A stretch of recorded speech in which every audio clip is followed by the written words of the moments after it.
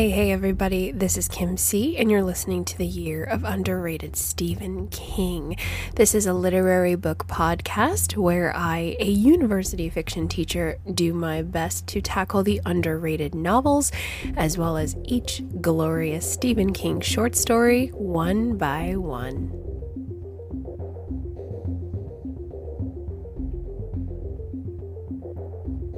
Hello, ladies and gentlemen. How is everybody? Thank you so very much for joining me to unlock and explore the next 11 stories of 1985's Skeleton Crew. Last week, we set aside the super retro monster cool novella of The Mist, which is the first title within Skeleton Crew.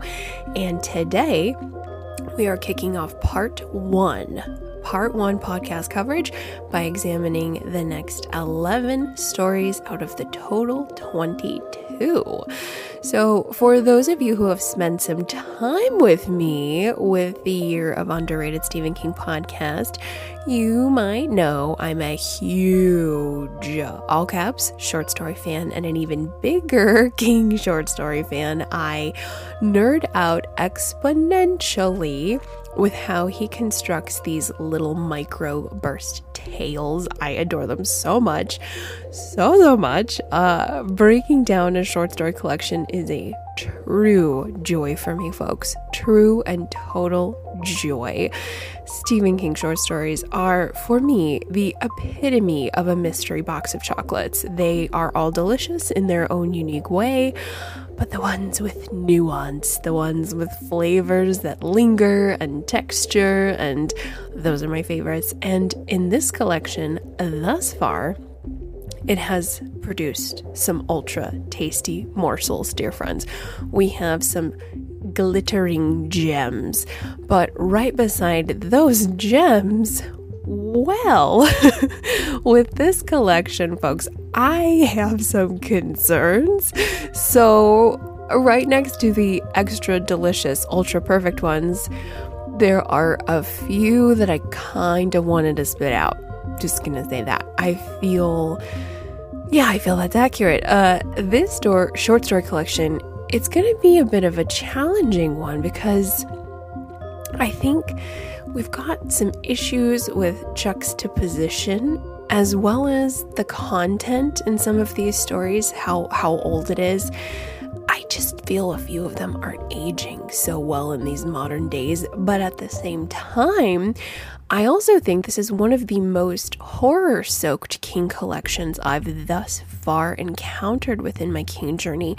So this Skeleton Crew thus far has been a really good reminder that even though I love King for his literary power, beautiful writing, total command, in my opinion, of the fiction craft, many others love him for those reasons, with the addition that he terrifies them good and proper.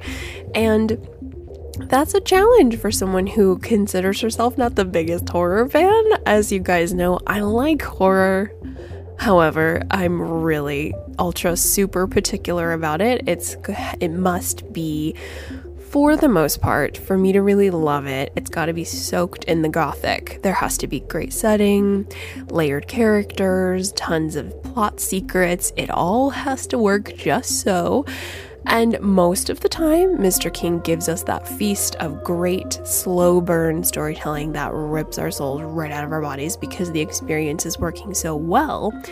However, what we have here, at least in a few of these stories, is just a little different, just a smidgen. It's not bad. I don't know if it's good either, but we're going to talk about it. We're going to go there. We are going to take a look at all of that. But before we start investigating where some of these stories lit my fire as well as where the flames were most assuredly dampened, let's introduce each story with a little summary attached to help us jog our memories. So my hope is that these little snippet summaries will help all of you guys who haven't read Skeleton Key in a hot minute remember the details to these story chunks. You can vibe along with me, or you can jump into Skeleton Crew for the first time, hopefully these little snippets might entice you to take a look at these stories, and you can brush up on them and then jump back to this episode, because once more, I'm going to be discussing story details somewhat in depth, so if you would like to avoid spoilers, please tread carefully. For the most part, I do my very best to steer away from overall endings, huge plot reveals, unless it super duper needs discussing, which a few of these stories, the endings, that's the tricky thing with short stories. Usually the way they end are pretty integral to the creation of the whole enchilada. The whole burrito really has to be talked about, including the ending. So it's the reason why I love them. They're just short bursts of powerful construction. So heads up, I don't want to ruin any of these for you. Make sure if any of them sound super sexy and super enticing, let's jump back there, read the story really quick. They're not super long, and then jump back to this episode so I don't spoil anything for you. So just a heads up, a caveat emptor, a buyer beware. I don't want to be that guy. So here are a few story snippets, some summary snippets for each story. So of course, story number 1 was last week's The Mist, but we're gonna do story number 1 again. So technically speaking, last week was The Mist, which was our first story / novella, but I did construct my list 1 through 11, so here we go. Story number 1, Here There Be Tigers, originally published in 1968. A young third grader gets a lot more than he bargained for after requesting a hall pass to go to the restroom.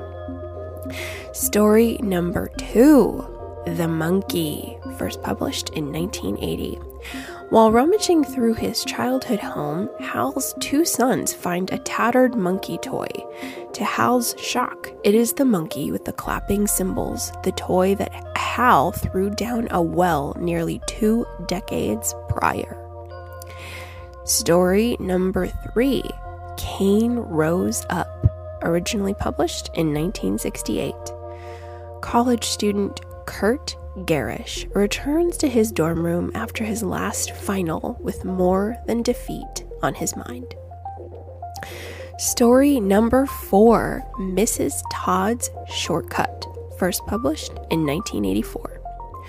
Homer is the caretaker of the summer home for the Todds. He recalls the tale of the Todds to his friend David, particularly the knowing of Mrs. Ursula Todd, her love of a good shortcut while navigating the main back roads, and where he felt she may have disappeared to, as not a soul has seen her in years. Story number 5, The Jaunt, first published in 1981.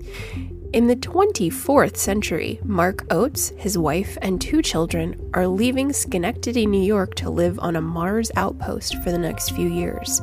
They're waiting to jaunt, and while they wait, Mark tells his family the story of scientist Victor Carroon and how in 1987 he discovered the path to interstellar teleportation. Story number 6, The Wedding Gig, originally published in 1980. It's Chicago, the 1900s, and jazz is at the center of a band leader recalling the tale of when his group booked a wedding gig for a mafia-soaked bunch of ruffians. Story number 7, Paranoid, a Chant. This first-person narrative poem comes from a man afraid to leave the house for many reasons. One of them is the man by the door in a raincoat. Story number 8, The Raft, first published in 1982. 4 college students, Randy, Deke, Rachel, and Laverne, enjoy the last of summer on the lake.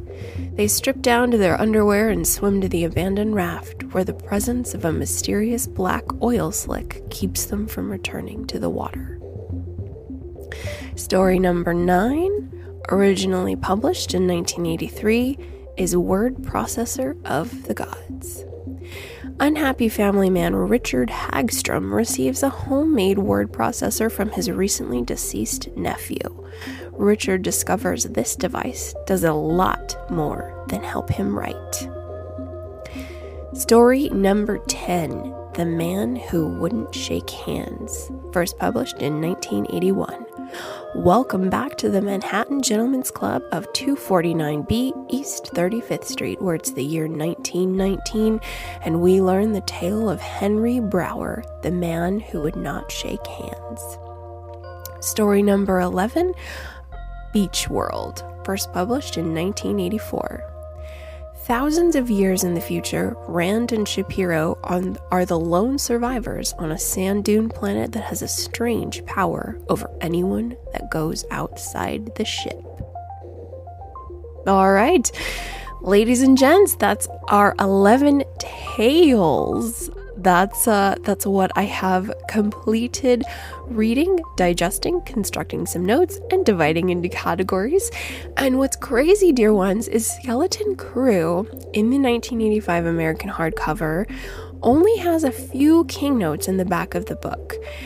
And what's sad is not every story gets a king note, and that's a first for me. I'm sad. I'm spoiled. That's what it is. There's only a couple thoughts to a couple stories, and as a constant reader, having digested a lot of the later story collections, I'm just completely spoiled with the later versions, the later stories that King has given a note to each story. He always gives us a little snippet of what he was diving into, what inspired the story, what was happening in his life when he was creating it. Lots of great stuff, and it just allows a richer reading experience. It allows you to gel so much more with the content.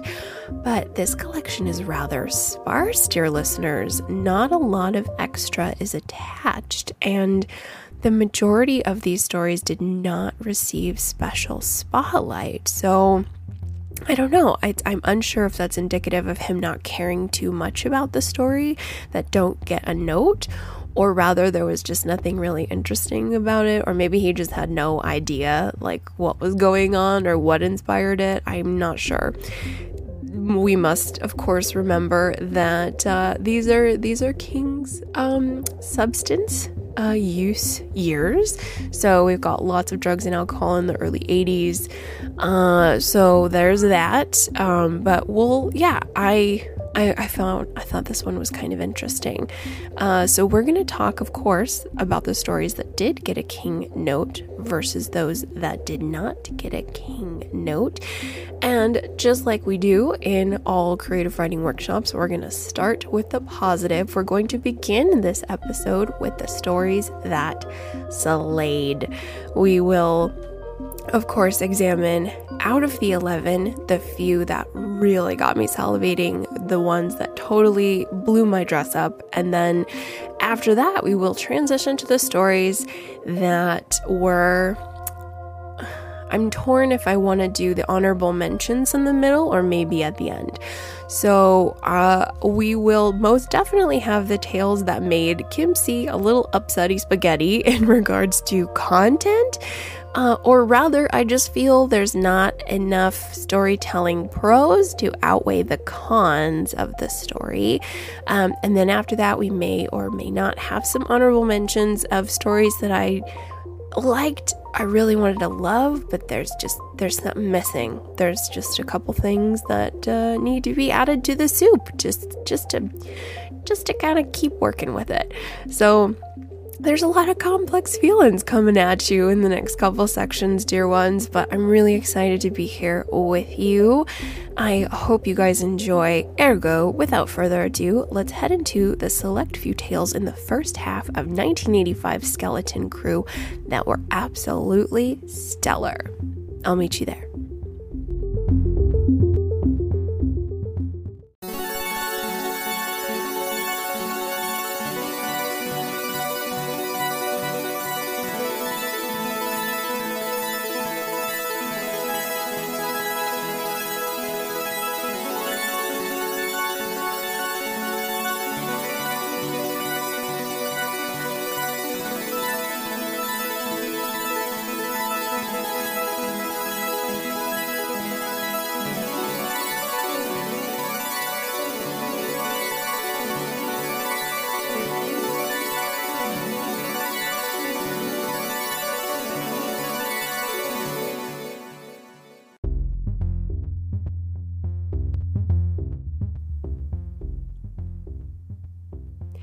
All right, ladies and gentlemen, welcome to the Winner's Circle.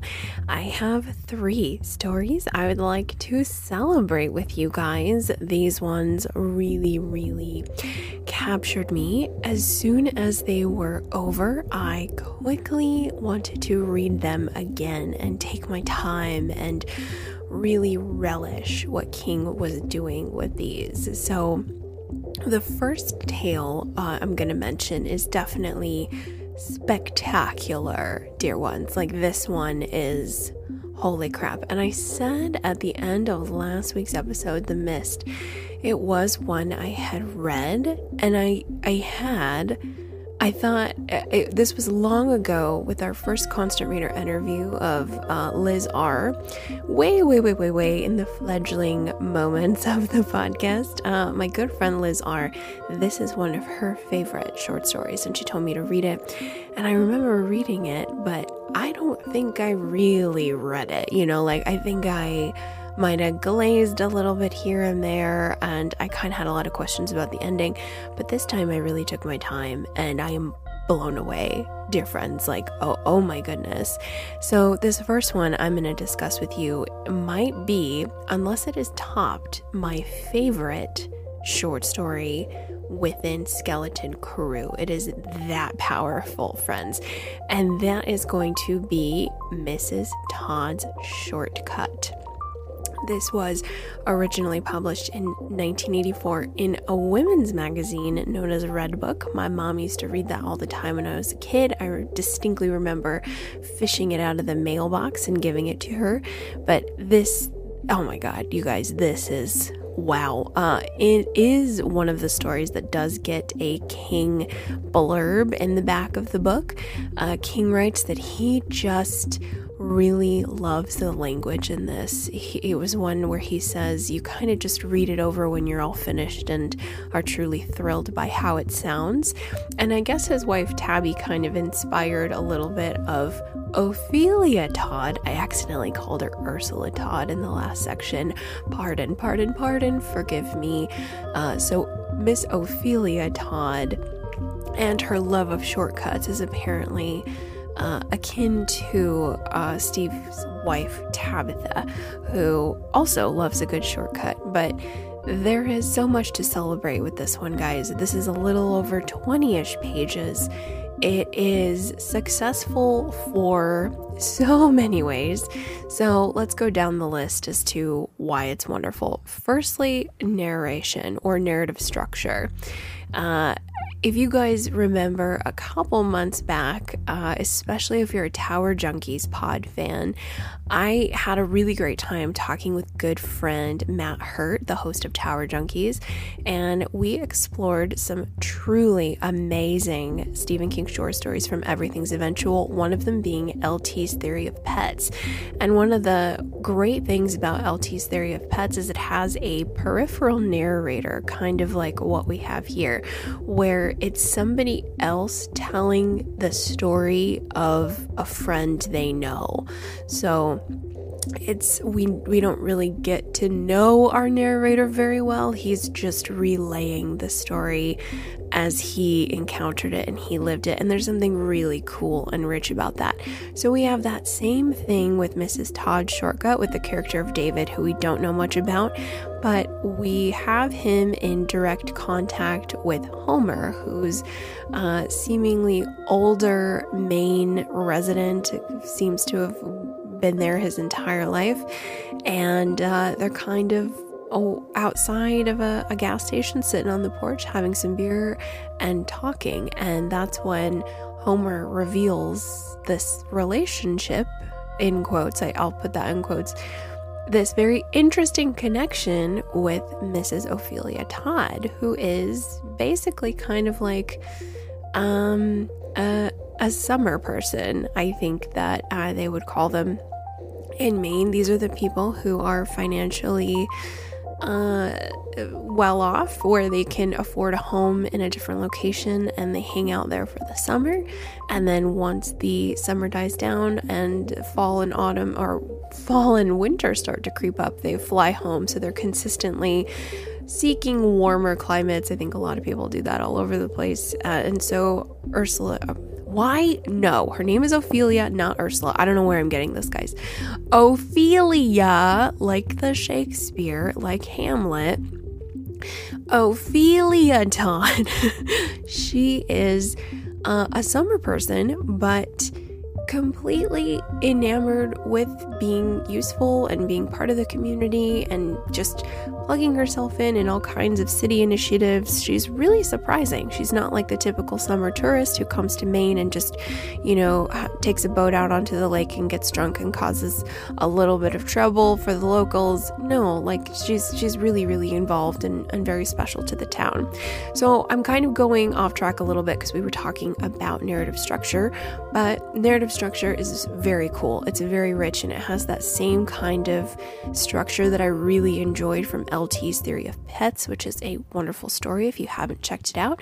But the other thing that's quite compelling is the language. We have a lot of that traditional colloquial Maine sort of language and expressions that King does so well. It's very, very tied to the land. Certain words, certain phrasing. I'm actually going to read you a nice healthy sample of this story to kind of observe the power of this story. We've got the narrative structure. We also have this really rich, decadent, colloquial language that just makes the whole thing sing. And then, of course, in addition to narrative structure and the language, we have this really darkly magical story, guys. And it is, I feel if you are a Neil Gaiman fan, who's kind of like the dark fantasy maestro these days, this is something that he would probably salivate over. He probably wishes he could have wrote it. It's so darkly fantastical and magical, and I love the content of this. It's simple, but we basically have Mrs. Ophelia Todd. I'm going to cement this into my brain right here and now. She loves to drive fast and she loves a good shortcut, but something starts to happen that inserts the fantastical and the magical, and I can't help but think about one of my all-time fave Steve King novels, as we've discovered in the last year or so on the podcast, is 2006's Lisey's Story. We've got a literal magical other world known as Booyah Moon with a lot of wild jungle, freaky, floral stuff going on, and this leans to that a little bit. The darkly fantastical nature begins to envelop the characters and the reader. And it also, for you constant readers out there, a couple months ago, or maybe a year ago, time is such an irrelevant construct these days, post 2020, I just feel like I'm in the blip. When I examined Just After Sunset, there is a fantastic dark little story in there called N, the letter N, and that one is of course in a isolated Maine forest where there are roads with construction signs preventing the driver from going forward.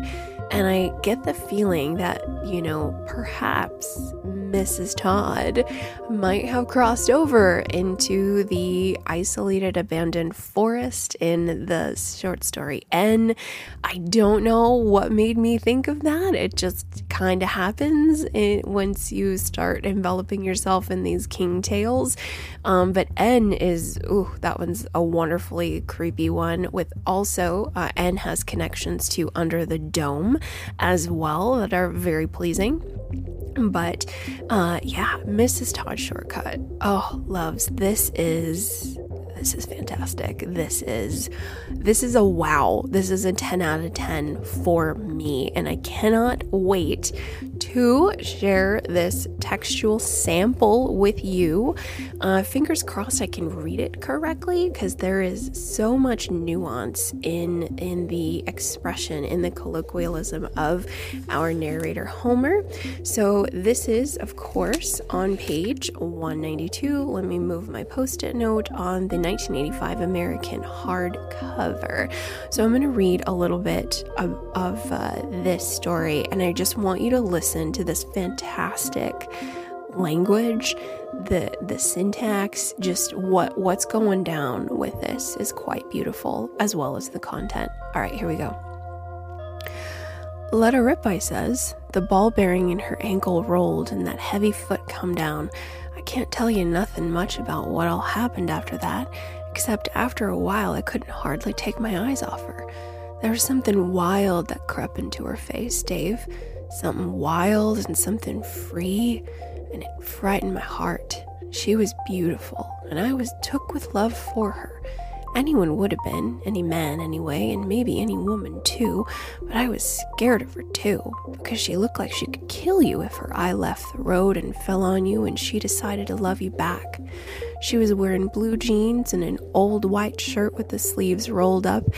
I had an idea she was maybe fixing to paint something on the back deck when I came by, but after we'd been going for a while, it seemed like she was dressed in nothing but all this white billowy stuff, like a picture in one of those old gods and goddesses books.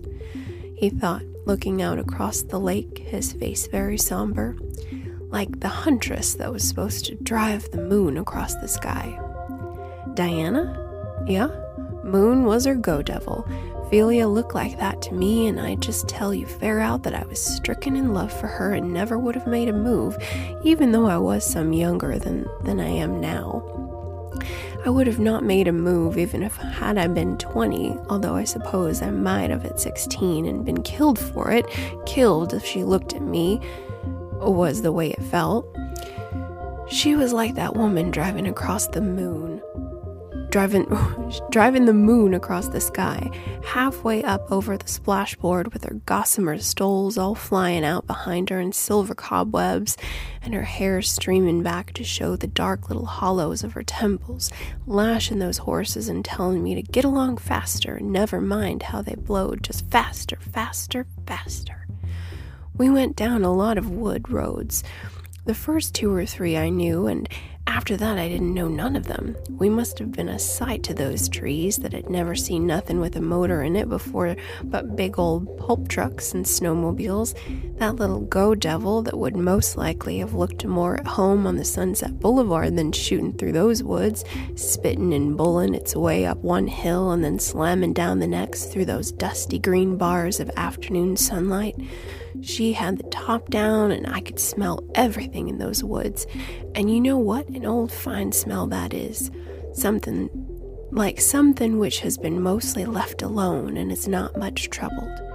We went on across corduroy, which had been laid over some of the boggiest parts, and black mud squelched up between some of those cut logs, and she laughed like a kid. Some of the logs was old and rotted because there hadn't been nobody down a couple of those roads, except for her, that is, in, I'm going to say, 5 or 10 years. We was alone, except for the birds and whatever animals seen us. The sound of that go-devil's engine, first buzzing along and then winding up high and fierce when she punched in the clutch and shifted down, that was the only motor sound I could hear. And although I knew we had to be close to some place all the time, I mean, these days you always are, I started to feel like we had gone back in time and there wasn't nothing, that if we stopped and I climbed a high tree I wouldn't see nothing in any direction but woods and woods and more woods. And all the time she's just hammering that thing along, her hair all out behind her, smiling, her eyes flashing. So we come out on the Speckled Bird Mountain Road, and for a while I known where we were again, and then she turned off, and for just a little bit I thought I knew, and then I didn't even bother to kid myself no more. We went cut slam down another woods road, and then we come out, I swear it, on a nice paved road with a sign that say Motorway B. You ever heard of a road in the state of Maine that was called Motorway B? No, I says. Sounds English. Yeah, looked English. All right, we will stop there, even though I am so tempted to go on further because, wow, dear folks, the whole story is like that, friends. It is just rich. And when you actually get to the end, which is quite magical and kind of like, it's so cool because it's like the tone of it is slightly happy, but also slightly like mysteriously dark. And, there's something quite cool about this. It just, after I finished it, I started reading it again immediately. The language, everything about it, the overall narrative content, the narrative structure, I just melted for it. The richness of the colloquial language, but the actual reveal of what has happened to Ophelia Todd, it's very cool, guys, and you can't help but kind of smile at the end. And oh man, this is very special. It's just one that completely captured me. It is wow, this is very special. That is what I will continue to say. And I think King in the back of the book said that other women's magazines kind of turned him down a little bit due to some of the choices that Ophelia Todd kind of makes earlier in the story. And I'm just kind of blown away by that. It's amazing how times have changed. But Redbook picked it up, and this is so cool. This is one that I feel it just keeps you thinking about it. And that's how I know King has given me a good one, is if it's been about a good 24, 48, 72 hours and I'm still thinking about these visuals from Mrs. Todd's Shortcut and this very odd little connection between two characters. Homer is, of course, a married man as he kind of starts his tale, and there's a significant amount of time that goes by in this tale, but he's really not in direct contact with Ophelia. He just kind of takes care of the house, and he's really more of an afterthought in her life, and yet she's just such a powerful, energetic figure who has stumbled upon something quite larger than life. I could go on and on and on, dear folks, and that's how you know we've got a winner. Mrs. Todd's Shortcut is one that needs to be read and celebrated and dissected and pulled apart and examined, and it is so cool. This is so cool, guys. So if you have not yet read Mrs. Todd's Shortcut, get your hands on it. Either get an isolated PDF or get your hands on a copy of Skeleton Crew and take your time with it. Read it out loud if you must, or, as we are constantly pushing here on the podcast, we are a huge fan of the audiobook in tandem, that's the word I wanted to use, with the physical text. Have the text in front of you, have the audiobook in your ears.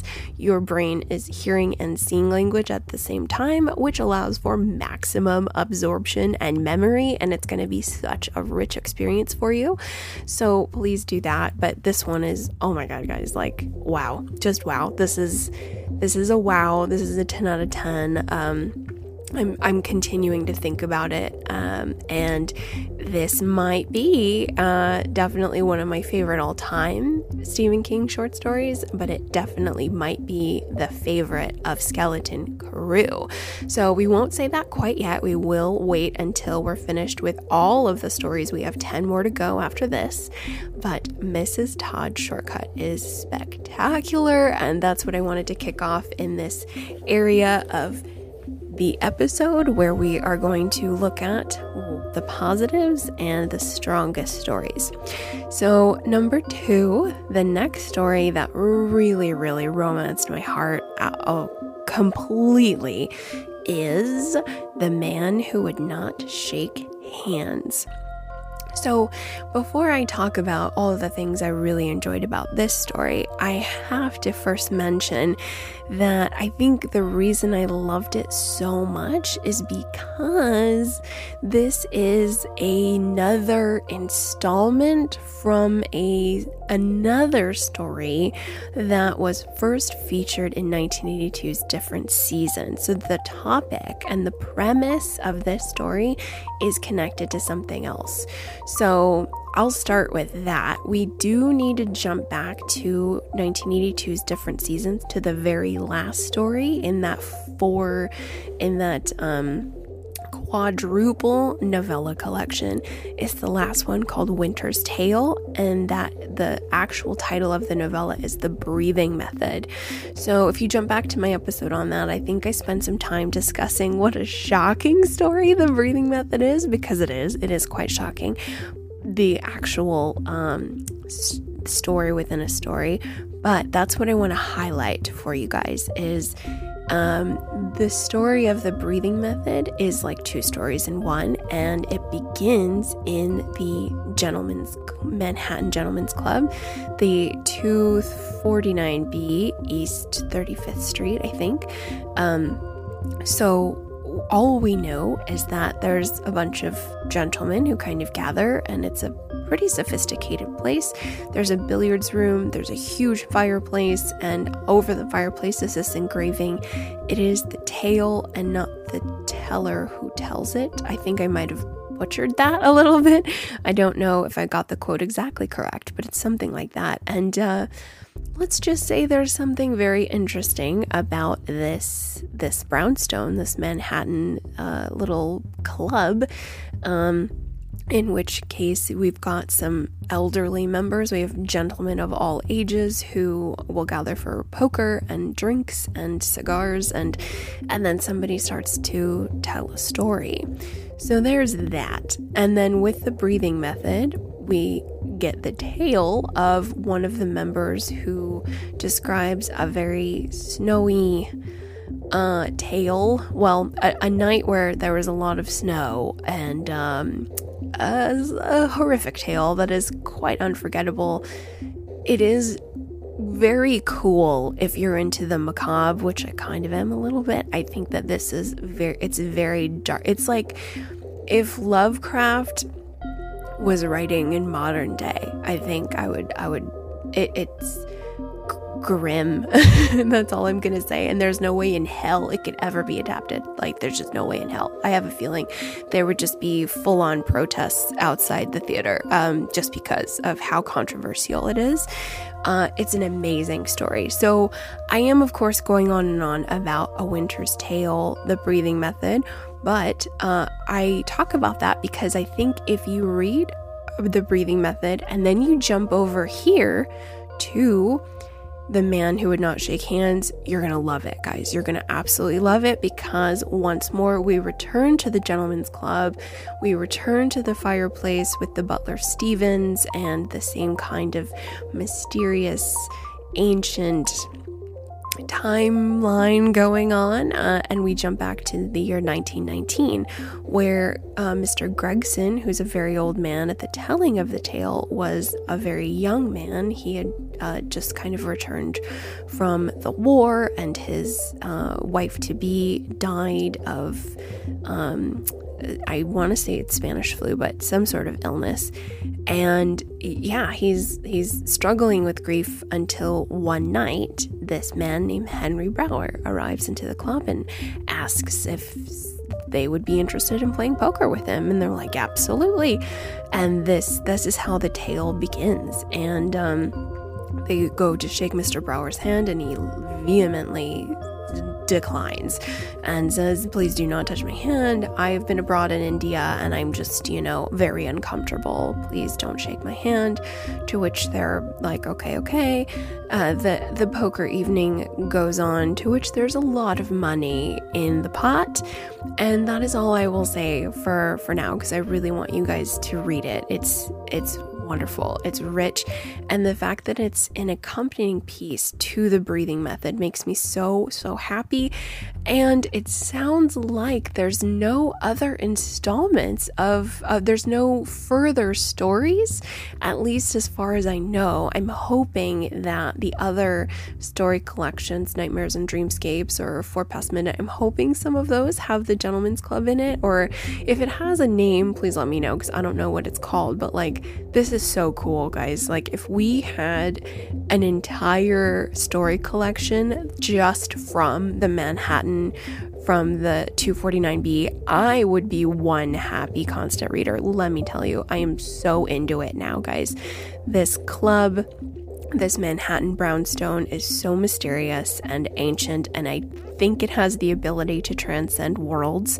Most definitely it does, and we get that indication in the breathing method with our narrator kind of walking around some of the halls, and he's like, I've never seen this in my life, or I've never heard of this author before in my life. So we kind of get the idea that maybe this place has the ability to go into, I don't know, Midworld or All World or any of the Dark Tower universes. It's definitely not staying put in our timeline, our linear 21st century. So I love it, and it is such a cool story. The language, once more, is incredibly rich and dense, and I did want to share another sample with you. This one will be a little shorter, but I'm just so smitten kitten for The Man Who Would Not Shake Hands. So this is once more written in a kind of traditional English, a little bit more dense, a little bit more Brit-lit kind of sounding for anybody who likes a nice dense narration.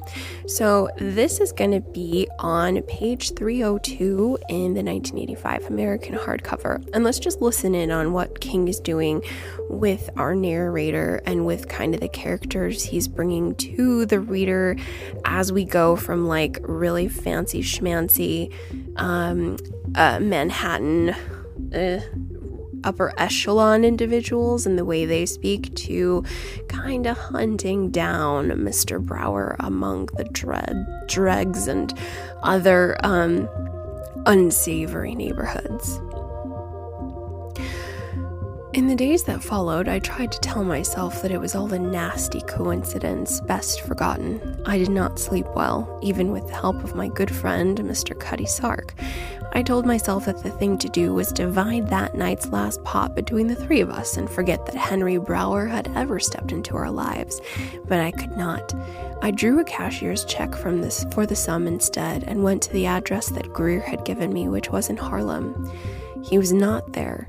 His forwarding address was a place on the east side, a slightly less well-off neighborhood of nonetheless respectable brownstones.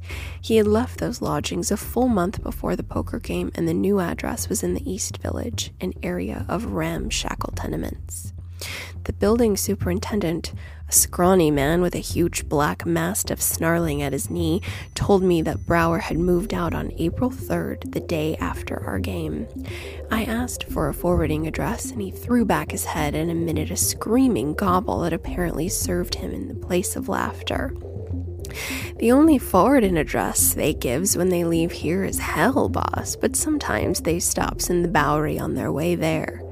The Bowery was then what it is only believed to be by out-of-towners now. The home of the homeless, the last stop for the faceless men who only care for another bottle of cheap wine or another shot of the white powder that brings long dreams. I went there. In those days, there were dozens of flop houses, a few benevolent missions that took drunks in for the night, and hundreds of alleys where a man might hide an old louse-ridden mattress. I saw scores of men, all of them little more than shells eaten by drink and drugs. No names were known or used. When a man has sunk to a final basement level, his liver rotted by wood alcohol, his nose an open, festering sore from the constant sniffing of cocaine and potash, his fingers destroyed by frostbite, his teeth rotted to black stubs. A man no longer has a use for a name, but I described Henry Brower to every man I saw with no response. Bartenders shook their heads and shrugged. the others just looked at the ground and kept walking. Oh my goodness. I am so smitten for this one, guys. Rich, beautiful, decadent language structure, and the fact that we have a hauntingly sad outcome. Very cool, very good. I love the fact that we have young Mr. Gregson in 1919, and then we have potentially present day Mr. Gregson, an old man of 80 plus, telling the tale in the large hearth room of 249B. Oh gosh, guys, the fact that I have read The Breathing Method and now I get to read this, it's just delicious. I love that it is an accompanying piece. It's like a little extended branch of this very, very cool premise that is this mysterious gentleman's club in Manhattan. I love it, love it, love it. So if you would like to enjoy this, I recommend first beginning, make sure you've read The Breathing Method. Make sure you spend time with that text a little bit, and then jump over to The Man Who Would Not Shake Hands. Totally worth it. Very, very rich.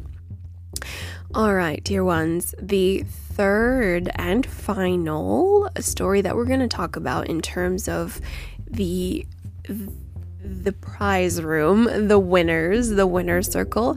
The last one I would like to mention is Word Processor of the Gods. So this one was published in 1983 in Playboy, which King talks about at the beginning of Skeleton Crew, kind of talking about the publication process and the way that the author's sum is kind of chopped and divided and whatnot. But yeah, it was in Playboy, and it kind of makes sense. However, so this one's an interesting one because I really, really like it a lot. However, it's too short for me. It definitely needs to be longer. I think this one is a less than 10 pager or right around 10 pages. So what I also like about it, and I don't know if this is a bad thing, is it kind of reminds me of another short story that I absolutely love. So that might not, I don't know, we're going to talk about it. But one thing I'll start us off with is in these first 11 stories, we have 2 stories concerning magical objects or mystical, physical objects that have a kind of power. And these are so cool, this kind of subject in the horror genre. So the 2 stories we have, of course, are Word Processor of the Gods, and then we also have The Monkey. So The Monkey is one of the early stories in the collection, and that is definitely a malevolent object. This is a very creepy item that brings a lot of dark fate to those who encounter it.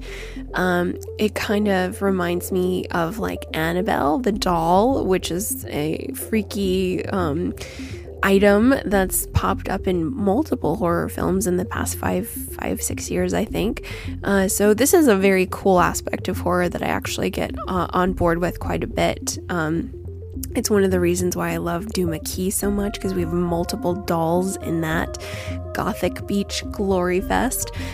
So we have another haunted object. However, this one is benevolent. This one is kind of doing the opposite of those freakish items, the ones that bring death and doom and absolute peril. So with the Word Processor of the Gods, we have a very, very early kind of personal computer and with a writing program attached to it. And what's kind of wonderful about this is the possibility for good. So before I kind of talk about the good things that the word processor does, what's very interesting about this story, guys, and one of the reasons why I just wish it was longer, is our main character is Richard Hagstrom, who absolutely covets his brother's life. Like, the word is covet, which is one that we need to use. He wants his brother's son. He wishes that his nephew was his real son because his son sucks. According to the text, he also wishes that his brother's wife was his wife. He just covets his brother's life.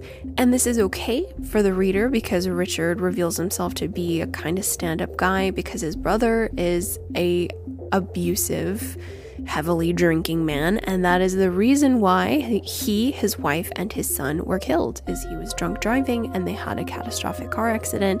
So we have like Richard coveting his now deceased brother's life, and then insert this object that was crafted from his very smart, very talented nephew Jonathan, who is now gone. And so what I love is that the word processor brings the fortune and the sort of ability to undo what was done for Richard personally, and it's very cool. And this reminds me quite a bit of one of my favorite short stories that I discuss under the Bazaar of Bad Dreams episode, and that is Cookie Jar. I kind of have mentioned this story a couple times, Cookie Jar, with Matt and with a couple other podcast friends. I love the hell out of it so much, and it is the one that I would make a film out of if I ever get the chance to do that. But Cookie Jar is another one of those tales that has a benevolent mystical object, and it's a very large sort of navy blue, if I'm correctly remembering the text, kind of pottery cookie jar. But inside this cookie jar are, of course, amazing freshly baked cookies, always fresh, of all different varieties and types. But at the bottom of the cookie jar is a doorway to another world, or rather kind of like a looking glass to another world. And it's amazing. It's absolutely amazing, and brings a lot of good fortune to, at least if I'm remembering the narrative correctly, there seems to be a positive connotation with the cookie jar. It does there is a little bit of sadness attached to it in terms of those who go through life knowing its existence and stuff like that. But I like the cookie jar as that kind of benevolent mystical object, and we have that here with Word Processor of the Gods. We have this computer program that somehow has the ability to give Richard everything he wants, very much like a genie, but there's no consequences to it. He kind of just gets what he wants. It's very cool, and it's short, and I need it to be longer because I think King could have went a couple directions with it. He could have either, made Richard get what he wants, but then of course it doesn't exactly turn out how he thought it would, which I believe, even though I haven't read it, that's exactly what the novel Needful Things is about. Is Leland Gaunt is a very, very big bad, a villain who kind of walks around town saying that he could give people what they want, but when they get it, it's not that. It's terrible. It turns out to be disastrous. Granted, I haven't read Needful Things yet. I just know a little bit. That will happen this year, though. Needful Things gonna happen 2022. So back on track. So I'm trying not to love Word Processor of the Gods because it makes me remember Cookie Jar. I'm trying to observe it as a solo short story entity, and I think I can appreciate it for what it is, which is a short, very cool little exploration of a mystical object that, rather than takes and curses, kind of brings about a gift that benefits someone's life. So we're going to talk about there's a couple themes in these stories that are off-putting, and one of them is found inside Word Processor of the Gods, so it prevents me from loving it. I like Word Processor of the Gods a lot, but there is a theme, and we're going to talk about it in the next section, that is slightly off-putting. And the fact that it's in Playboy, you're just like, oh my gosh, eye roll. When will we ever learn? Will we ever advance as a species? I don't know. So I really, really like Word Processor of the Gods, perhaps because it's got such potential, which is a tricky line to cross. We should really like the story as is. We have to really be careful of loving the idea of something that doesn't exist, which sometimes happens, when, especially if you're connecting it to other King works that were much more well-rounded and solid. But Word Processor of the Gods is cool, and I love the trope of a mystical object, whether it's like a cursed doll or a cursed monkey toy, or rather a benevolent, a kind of a genie bottle. And I think we get that genie bottle, we get the opposite of cursed, we get a magical, benevolent object that grants wishes. It grants wishes and it undoes the past, and it gives the recipient whatever is their true heart's desire. And that's pretty cool. That's a really cool concept. And I think King could have taken it a few places. I just wish this thing was longer. Oh man, I just wanted more. It was very cool. Everything was working except for one thing that we're going to talk about in the next section. And if you've read it recently, you most likely know what that one thing is. So we're going to get there, I promise. But to recap, my 3 favorites in these first 11 stories of Skeleton Crew are, of course, the outstanding Mrs. Todd's Shortcut, Mrs. Ophelia Todd. I'm not going to forget it. Number 2, The Man Who Would Not Shake Hands. Oh, swoon. So good. And then lastly, the very cool, very exciting Word Processor of the Gods. So coming up next, guys, let's take a look at a few of the low marks, a couple of the low scoring stories, the ones where I just could not. And then I think after that we will have some honorable mentions. But for right now, let's talk about the stories that just missed the mark for me. I'll see you there.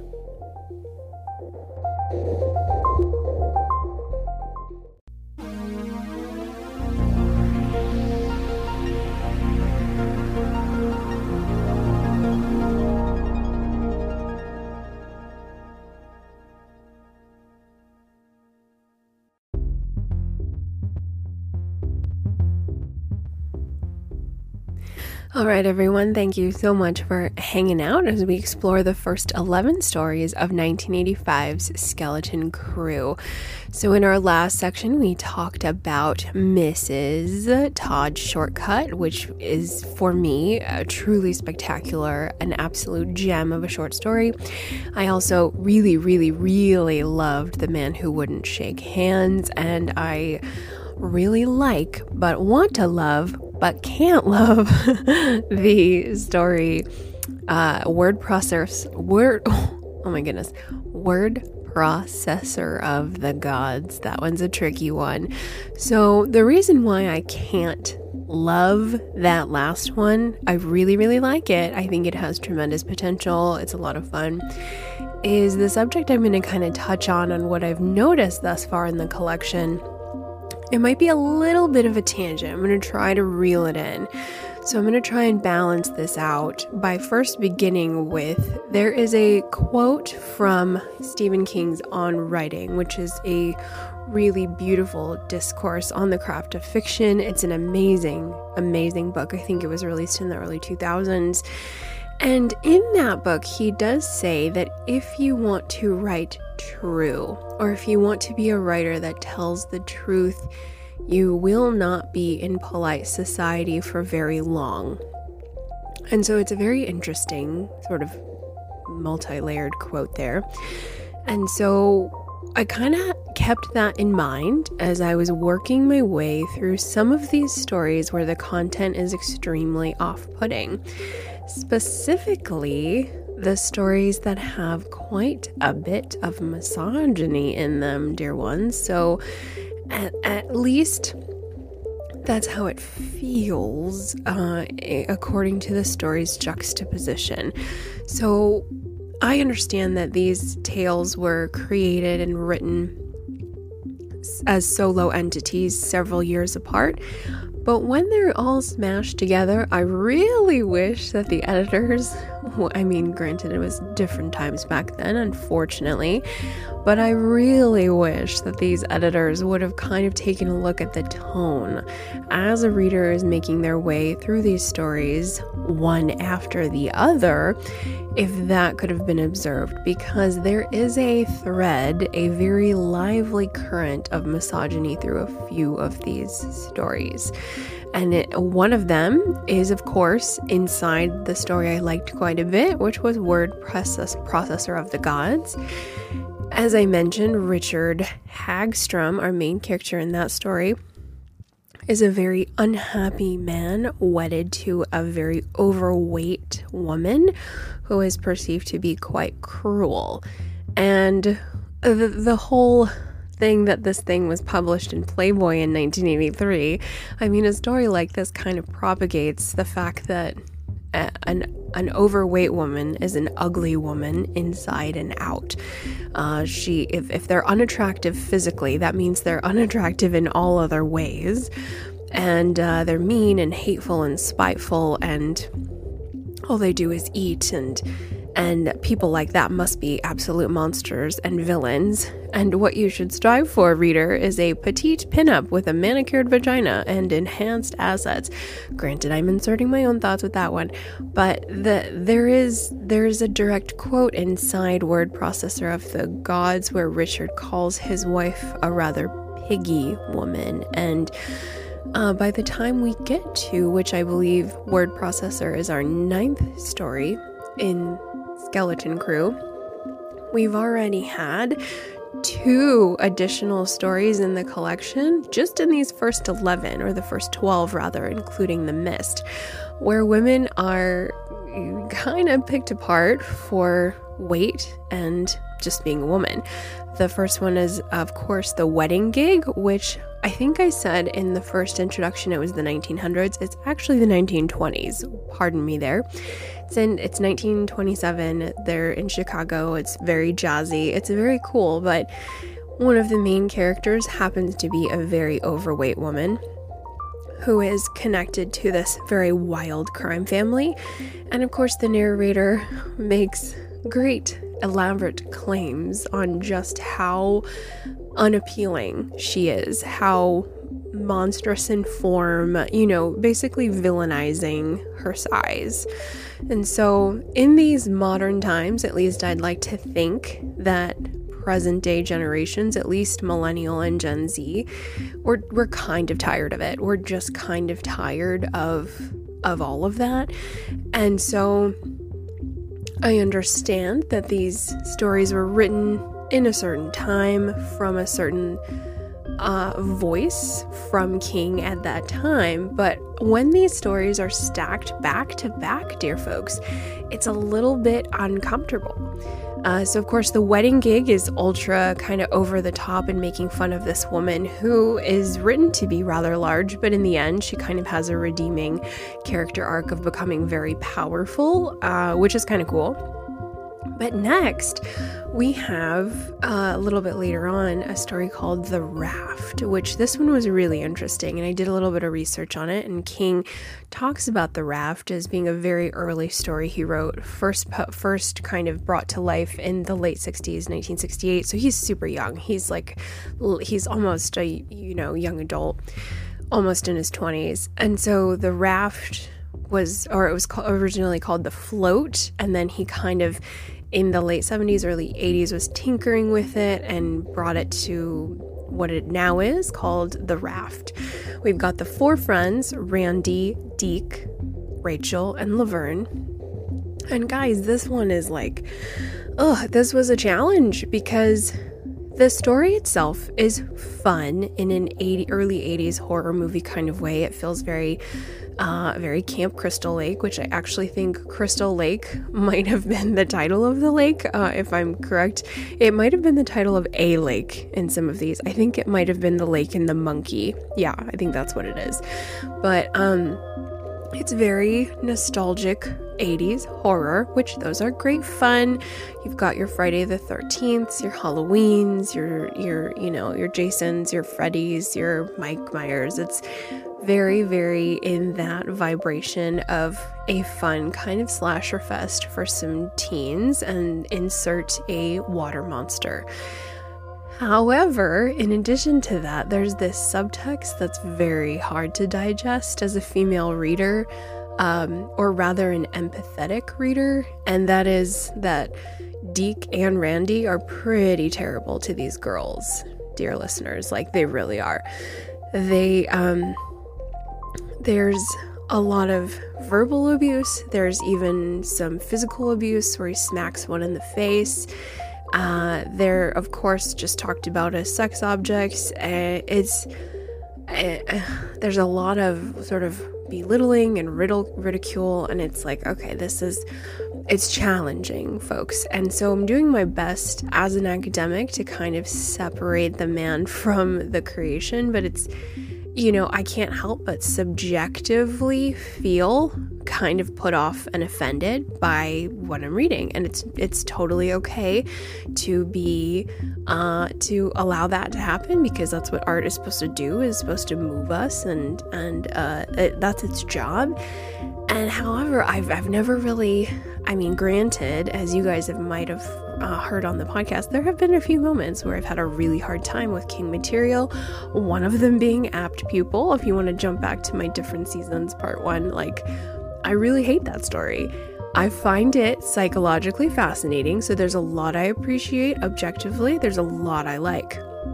However, the way it emotionally makes me feel, I hate it.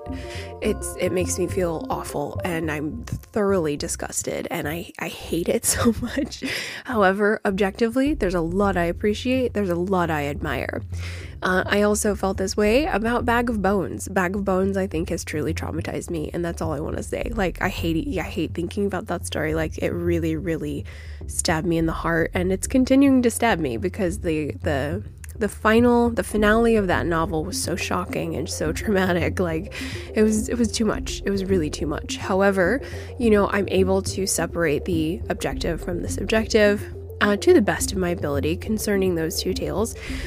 So what's kind of challenging in these first 11 of Skeleton Crew is, especially the stories that I mentioned, is it's like, okay, this is an author who I completely understand why we have Richard Bachman, folks. For those of you who aren't familiar with Richard Bachman, he's kind of King's pseudonym he was outed, I think, right around the time that the novel Thinner was released. I forget what year that was, but Richard Bachman, from the novels I've read of his, which are The Running Man, of course, these are King novels, but under the pseudonym Richard Bachman, I've read The Running Man, The Long Walk. I think that's about it. But there's definitely King Unfiltered, and he's really, really unconcerned with how he is received. He doesn't care who he might offend. He doesn't care about alienating his reader.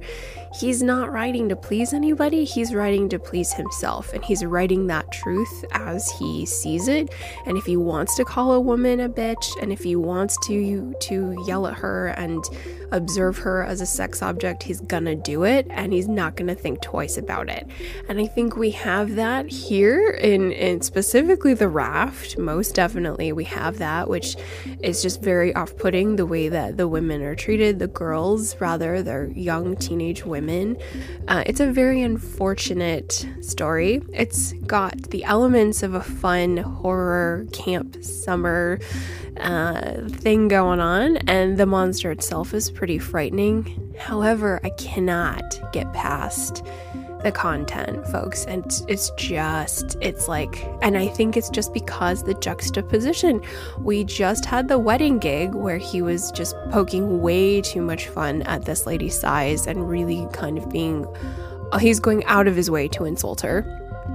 And then next we it's just somebody in the editing room we need to split these stories up. They need to be read not in a collection, because by the time you get to The Raft, you're like, okay, I am done. I don't like feeling like this. I don't like seeing these women, even though these are isolated stories written years apart, I'm struggling with the juxtaposition and the selection for this collection. It's a little hard to swallow, dear friends. So, that is something I wanted to bring to all of your attention in regards to why there are some stories I just can't enjoy.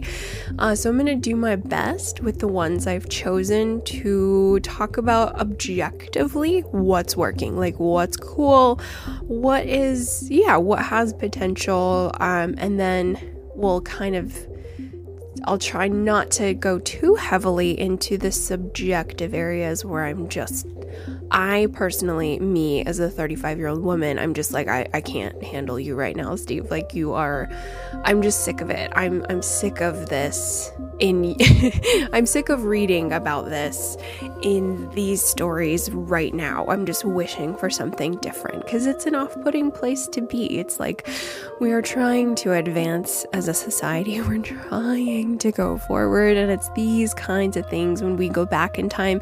It's just like, any kind of area of the past that you're examining the negative parts of societal observation. And so this is one of those things where it's like, all right, so okay, I think I'm ready to transition now. So thank you all for coming to my TED Talk. So let's dive in with, I kind of already described what happened in Word Processor of the Gods, the reason why I just couldn't really love it as much as I would have liked. And we also kind of talked about the raft. I might bring that back up a little bit later. But for now, I did want to talk about a story that has wonderful potential, but it just didn't work for me. And that one is The Jaunt. So this one is very cool in premise, dear ones. And I think I was reading that this one might be adapted into a cinematic something. And I'm here for it because that sounds awesome. So The Jaunt is very cool. I like the structure of it. We have our initial narrator, Mr. Mark Oates, and he is describing, we get this kind of loose description of a sort of a sci-fi waiting room, and we're in the 24th century, so this is very wild, very in the future. I'm excited about it. And we jump from him telling his family about the history of the Jaunt and like how it was discovered by a scientist named Victor Carroon, and then the narrative shifts to Victor Carroon's POV. So then now we are actually in the laboratory with Victor as he is experimenting with mice and this little portal, and he's observing what happens. What I also really love about The Jaunt is King did a tremendous job of sort of creating, he gives us a little bit of world building with what the 24th century looks like in regards to water wars, which is a frighteningly real, frighteningly timely, I should say. And he talks about that we, all planets, everybody jaunts. That's really how goods are transported throughout time and space. And that's how the world works now, is through jaunting. And everybody is hunting for water on different planets, different moons, because, we pretty screwed up over here and are running out of natural resources left and right. And so we need the Jaunt we needed it to create, interstellar colonization, which seems to have gone over quite successfully, to the point where Mark is gonna go to Mars. And this is not the first time he's been. It's not the first time he's jaunted, but this time he's taking his family. So we get a wonderful little kind of tale where we're hearing about the history of the Jaunt. We're hearing about the history of the world / the United States since 1987, since the discovery from Victor Carroon and his ability to jaunt a mouse to forward in time, and why participants have to be completely asleep when they jaunt. Like, there's a reason why that is. So the ending of this story, I don't want to ruin it because it's actually pretty cool and very creepy. So the ending of this story is pretty shocking and very like, whoa, very creepy. However, I don't think it's plausible, folks. Like, I want to love it so much, but he didn't sell it as well as I think he could have. So the ending made me kind of dislike the jaunt a little bit. I think it's a very ambitious premise. It's very cool. I loved where we were building towards, but the ending doesn't work because there's just no way that the medical aspect of the ending, in which there's a character who has a terrible outcome from the jaunt. I will say that. So there's a character who, once jaunts, a disastrous consequence happens. And I just feel for the 24th century and for something such as, interstellar teleportation, I would think there would be some kind of, a monitor or either a vital sign monitor, being observed.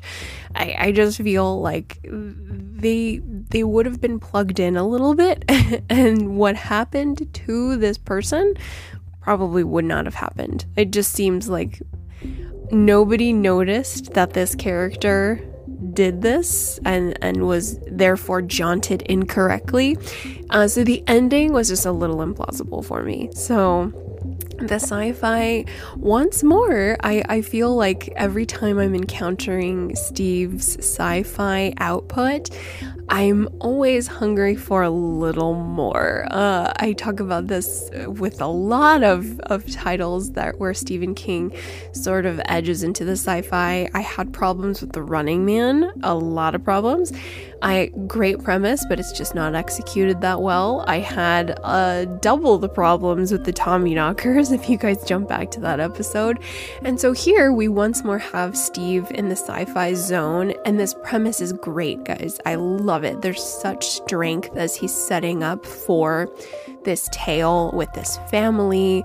The dad has jaunted many times before, and then we as the reader are kind of learning what has happened to the world in the last couple thousand years and how it all was discovered and like it's awesome. It's a great setup, but then the final spook out, it works, but I just think to myself, like, no, there's no way that these people would have not observed what this character was doing. Like, he would have been hooked up to some sort of heart rate monitor or some sort of brain scan. Like, no. So for whatever reason, I was like, King, you gotta do better with this world building. You have to do better with this, with the sci-fi buy-in. And it seemed like the ending he wanted, although it was cool and creepy and kind of like yikes, it does work. It just it doesn't feel like it was earned, or rather that it was just kind of you're sick of writing this story now. I think that King, at least through my observations, I don't think he likes world building very much. It's just a theory of mine.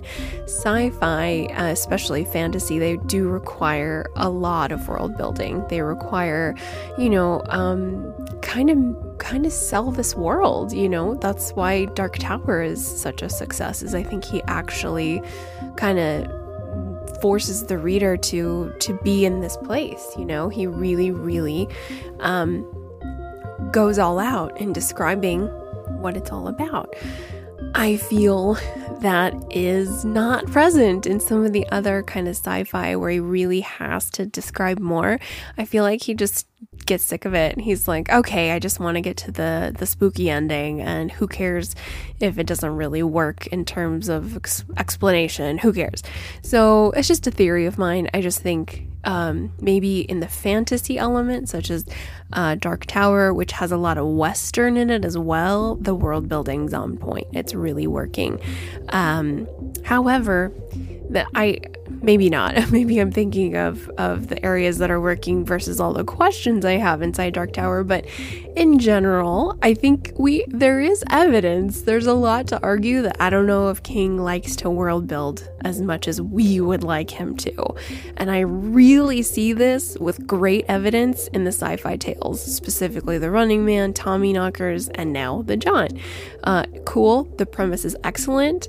The ending is spooky, but it just doesn't work. I found myself just shaking my head and saying, "That's Steve. There's no way that would have happened. Like, there's no way this person wouldn't have been hooked up to some sort of monitor to monitor consciousness, to monitor heart rate. Like, come on. We're thousands of years in an advanced civilization. Like, vital signs would have been recorded." So if you guys jump back to The Jaunt, I would love to know what you think about the ending, and think about what I said, and maybe I'm just supposed to, I know I'm supposed to suspend my disbelief. I'm supposed to suspend all that and just enjoy the freak show for the ending as it is, and I do. It is cool. It is very like, the concept of it is very frightening, and I really did enjoy the kind of final punch that it has, but it just didn't sit well. It feels a little like we were cheated. Like, I don't know about that one. I don't think it works. So that is The Jaunt. So once more, let's kind of recap a little bit. Well, let's see. Before we recap, I have one more that I want to talk about. So we kind of talked about word processor of the gods, the raft, the jaunt. So there's one in here that I just could not wait till it was over, and that is Cain Rose Up. Thankfully, this is very short. Thankfully, it is not long at all, and I'm very glad for that. So what's interesting here is we have a very disgruntled youth named Kurt Garish, and I can't help but think about another Kurt, that of Nazi Kurt Dusander and his little psychopath minion, Todd Bowden from Apt Pupil. So I don't know. I think Kurt might be a cursed name in the King world, at least for me. If you know of a nice Kurt, please let me know. So Cain Rose Up is about this kid. He gets back to his dorm room and he is talking about the biblical story of Cain versus Abel. Of course, it's one of the most ancient stories that we have, in which you have the two brothers, Cain and Abel. And back then, at the early days of this interaction between man and the Judeo-Christian God, you kind of made deals with God via sacrifice, or you showed worship via sacrifice, always the shedding of blood. And so typically your best animal in that kind of society probably would have been a lamb, or whatever your best animal was. You sacrificed it and burnt it on an altar, and that was how you communicated with God, showed praise, all that good stuff.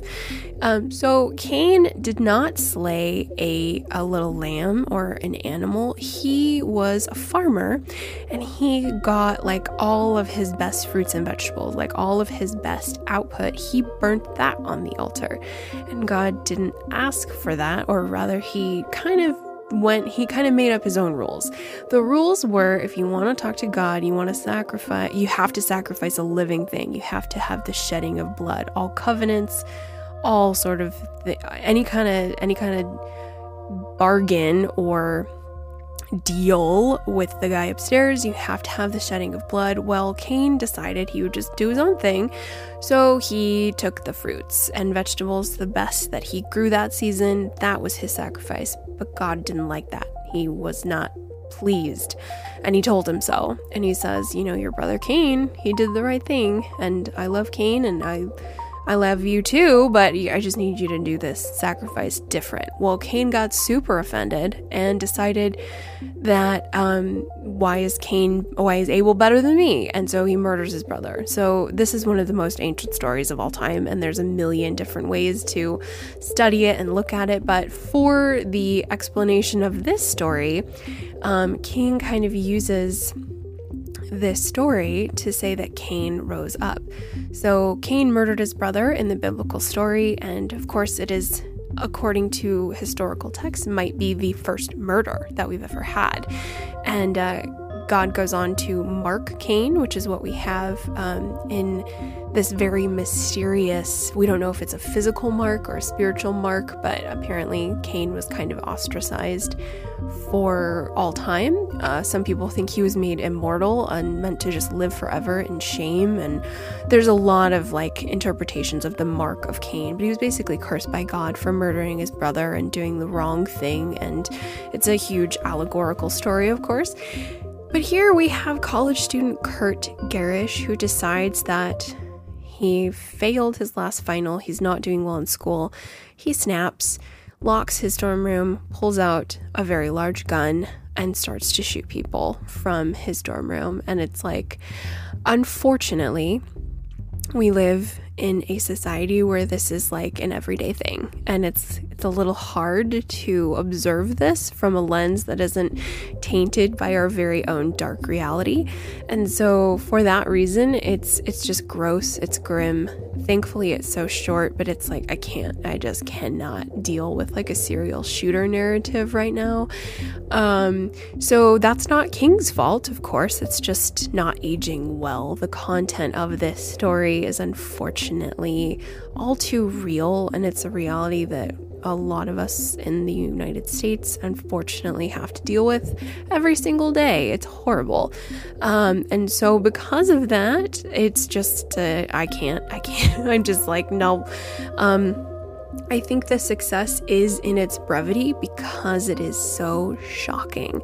So objectively, I do appreciate that he gets the gun and he just takes out this beautiful girl and her parents. It's so graphic, but the shortness is its power. The fact that he is sort of the motivations for why he does that is that he's channeling that spirit of biblical Cain, of Cain who is so mad at the fate he's been dealt because he just feels rejected by his father, his spiritual father.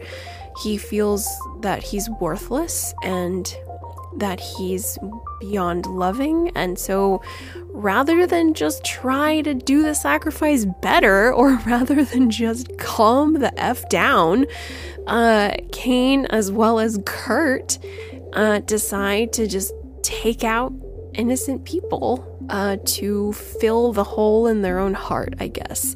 And there's a lot of dark psychology behind that about hurting, of course, hurt people, we know that. So the broken heart of Cain and Kurt, they murder innocent people, and that's what happens.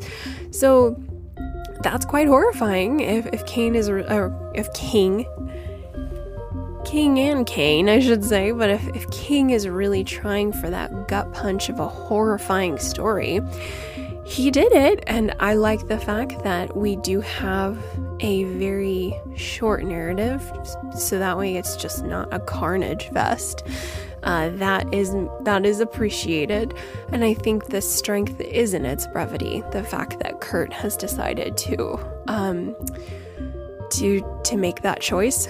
But again, once more, one of the reasons that I just can't like this story is King ends the narrative and Kurt doesn't seem to be stopping. It doesn't seem like he's like gonna turn the gun on himself, which as the reader, that's what I want. Like, all right, well then, if you're gonna do that, just take yourself out. Like, don't hurt others, just take yourself out. So that's what I want, but it doesn't seem like King is putting him in the position to do that, which is very eerie and very frightening. And all too real and terrible. So that's why Cain rose up is yuck. I don't like that it ends on a note where he's just going to continue shooting up the entire college schoolyard. It's very gross. For those of you who have read Rage out there, which is which is a Richard Bachman novel. However, it's a Stephen early creation, one that he is proud is no longer in print anymore. But if you have the compiled Bachman books sandwiched together, Rage is in there. I haven't read it. I have a feeling I'm not going to read it for a really long time. However, if you guys have read it and it's just as bad as this short story, you can let me know. That would be most appreciated. So yeah, I just can't gel with it. Objectively, the only thing I like is that it's short. And I do enjoy the biblical story of Cain versus Abel, that he channeled it a little bit to kind of bring on that menacing madness that is the villain of Cain, biblical Cain. It's cool. I can get on board with that in terms of artistic decision making. So there's that, dear folks. But for the most part, I don't care for this story. Subjectively, it just hits a tender spot in me that I can't rectify. I can't really balance out. I'm just, yuck, not a fan. So to kind of recap, the ones in these first 11 I'm not super crazy about is the jaunt. The ending just didn't work for me. Cain rose up, and the raft. I like the raft. It's just the misogyny in it. It's not working. And maybe if I read it by itself, it wouldn't be that bad, but I actually think it still is pretty bad because we have it from Deke and Randy. They're both jerks to these girls. I just am not a fan. The black oil slick sort of whirlpool monster, very interesting, very cool, definitely worth exploring the way that he devours these people. I thought that was interesting. But yeah, if I, unfortunately, reading this story in succession with the other ones, where you just, these women are really described in a very ugly way, a cruel way. It's like, oh man, the tone and the juxtaposition of these stories is not aging well. It's not doing him any favors. So it's a little hard. It's hard to read these back to back in the year 2022. And I think that's a good thing. I think that that's a sign that, society's trying to advance. It's trying to be more inclusive. It's trying to put a foot forward and to not victimize people the way that they have been for hundreds of years. So let's do better. So without going too much further off into the tangent area, let's kind of conclude these first 11 stories with 1 or 2 honorable mentions, and then we'll get ready for the next 10 stories of Skeleton Crew in the part 2 episode coming up soon. I'll see you guys in the last section.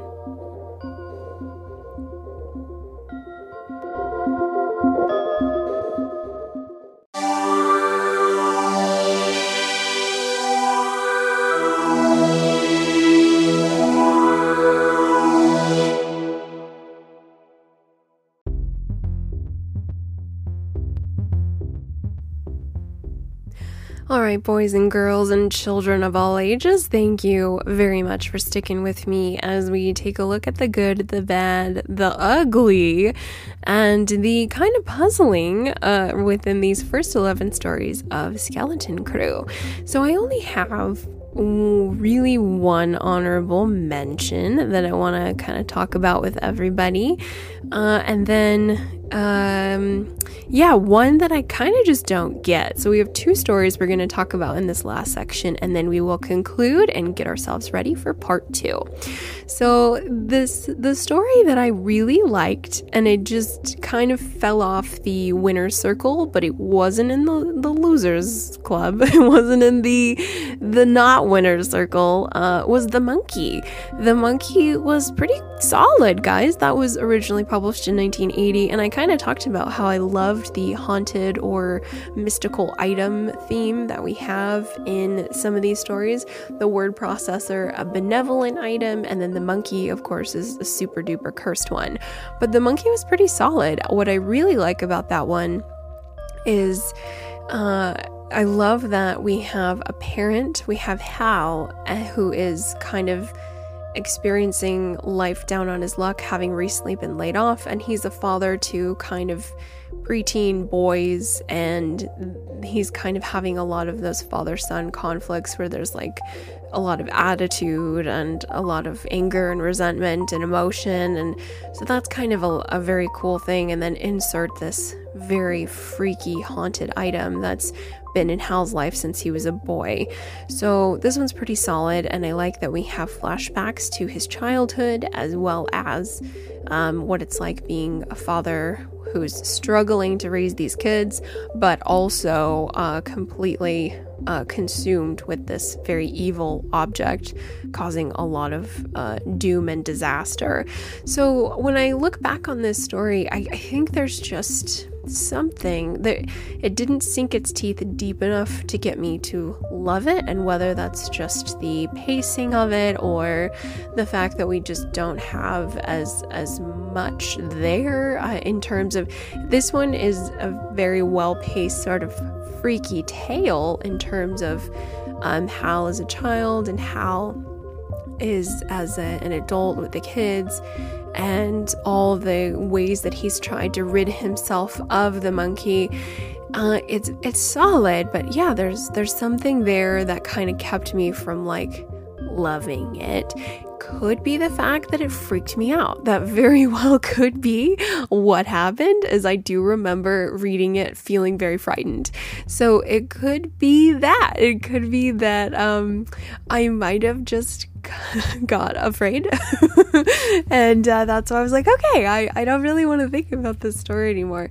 So perhaps it is more successful than I realized. I just got spooked by the frightening creep out of the monkey as a little toy that moves, that makes noise, the way it looks, and the fact that it's on the cover of the collection is like with these menacing little eyes. It's like, ugh. It is very frightening. And then toward the end, it actually subliminally talks to the narrator, to Hal, which is like, ugh. So it could be because I got freaked out, and that's might be why it just might be an honorable mention rather than something I loved. It seems like the things that I love and really dig into are just the kind of king subjects that have so much beautiful writing and prose and character development, and not so much I'm all about adding the frightening elements to that, but they kind of have to be present for me to really, really love it. So I don't know if I had that in this one. I think I had a lot of freak out. I had a lot of good setup, good symbols, lots of good stuff, but something kind of kept it from being in the winner circle, and that is why it's an honorable mention. But it's pretty solid. It's fun. It is frightening. So yeah, I did enjoy the monkey. Didn't love it, but really, really liked it. And then one that I kind of just want to bring to your guys' attention, maybe you guys can help me, is the last story we examined, Beach World. This was published in fall of 1984. I think I need to read this one again, folks, because I don't know what the heck happened. I just don't know what the heck's going on. This was a very puzzling narrative, and I think it was, if my research is correct, I think it was borrowing from some sort of either Twilight Zone or some sort of like spooky show. So this is puzzling. They're on a sand planet. There's something with the sand. I'm so confused. This was a challenge, Beach World. I need to read it again, but bottom line, I'm asking for your help because I don't know what happened. Like, I know, of course, what actually happens to our last character in the final moments, how he kind of just decides to allow his body to be taken by the sand, and he kind of ends his life in a very frightening manner with sand. But I'm just like, well, what's going on? Like, it's another sci-fi one. I'm always having trouble with King and sci-fi. I'm just like, buddy, can you sit down and just let me have more time with your brain, more time with your ideas? Because I'm lost. I'm just lost, Steve. So Beach World I need to read again, but I'm just like, what is going on? He spends a lot of time sort of coloring the narrative with these sort of details and these characteristics of a sand world and a dystopian future of some kind. But then there's like robots and oh gosh. So I'm gonna have a second read for Beach World, and next time we'll maybe talk more about if I feel it's improved in terms of where I would rank it. Would I put it in the winner's circle? Would I put it in on the loser's bench? Or would I just call it an honorable mention? Or is it just one that's gonna float in the ether as just a random little floater? So it could be a floater. So yeah, The Monkey, solid. Beach World, totally confused and need to give it another read, even though I feel like one read was enough. So there is that, folks. But yeah, thank you guys. We're going to kind of wind down here. So the next episode should be coming up. Hopefully it's next week. However, it might extend into 2 weeks from now as I type my notes on the next 10 stories. These are the final 10 within the Skeleton Crew short story collection. Next week or the week after, coming up in the next part, in part 2, we're going to examine The Reaper's Image, Nona, For Owen, Survivor Type, Uncle Otto's Truck, Morning Deliveries, Big Wheels, A Tale of the Laundry Game. I should say Morning Deliveries is Milkman number 1 and Big Wheels is Milkman number 2. So we'll find out what that's all about. We have the story Grandma, which is the same as Nona. Nona is Italian for grandma, so I'm interested in that. And then we also have The Ballad of the Flexible Bullet. And lastly, we have The Reach. All right, so we've got 10 more to go. I am having fun. I am freaked out. I'm also having some issues. So this is a really interesting short story collection, guys. This one is a challenging one thus far. And I kind of heard that it would be. I've listened to other folks as well as chatted with other King fans and constant readers that said Skeleton Crew is kind of not one they recommend. So we'll see. We'll see if Mrs. Todd's Shortcut will be knocked off the first place pedestal, because right now that's where it is. We might do like a top 3 or a top 5, but I'm thinking top 3. We're gonna keep it in the spirit of the Olympic Games with the gold, silver, and bronze. But thus far, Mrs. Todd's Shortcut is absolutely very high up on the levels in terms of being beat. So we'll see if there's another sparkling diamond in these next 10. But I hope that we get some good ones. And this is a lot of fun for me. Even the not so good ones, I'm always reminded that bottom line, Stephen King on his worst day is going to be 10,000 times better than me on my best day, because he is the greatest writer the world has ever known, the greatest fiction maestro we have. So let us always remember that despite all the not necessarily jabs, but like whatever sort of criticisms we might heap his way, at the end of the day, I love him more than anyone else. So let us conclude there. Until next time, part 2 of Skeleton Crew is coming up soon. Thank you guys so much for listening. If you haven't already, please head over to Apple Podcasts and give the show a 5-star if you would be so kind. This allows me to make more friends, meet more listeners, and make more episodes. So if you would be so kind as to also say a kind word about the show in the comment section, that would make my day, make my week, make my month. That would be awesome. I would appreciate that so very much. And if you haven't already, please say hi to me at underratedsk@gmail. Let me know what you think of some of these episodes. Please provide any suggestions, any reader notes, anything I might have missed inside some of the text that we've gone over. These are all open books. All of the episodes are open for discussion, for revisiting. So if there's something I missed in any of these stories, I would love to discuss them further with you. Give me direct quotes, page numbers. I will happily dissect and do some literary analysis by furthering my comprehension of the text. I'm all about that. It's one of my favorite things. So if you would be so inclined, you can definitely write into the show and help me in that area. But once more, thank you guys so much for listening. Wherever you are in the world, please be safe and happy Valentine's Day. Whether it's a Galentine's Day or a Single Awareness Day, you are very special to me and will be each other's Valentine. So take care, everybody. I'll talk to you soon. Bye-bye.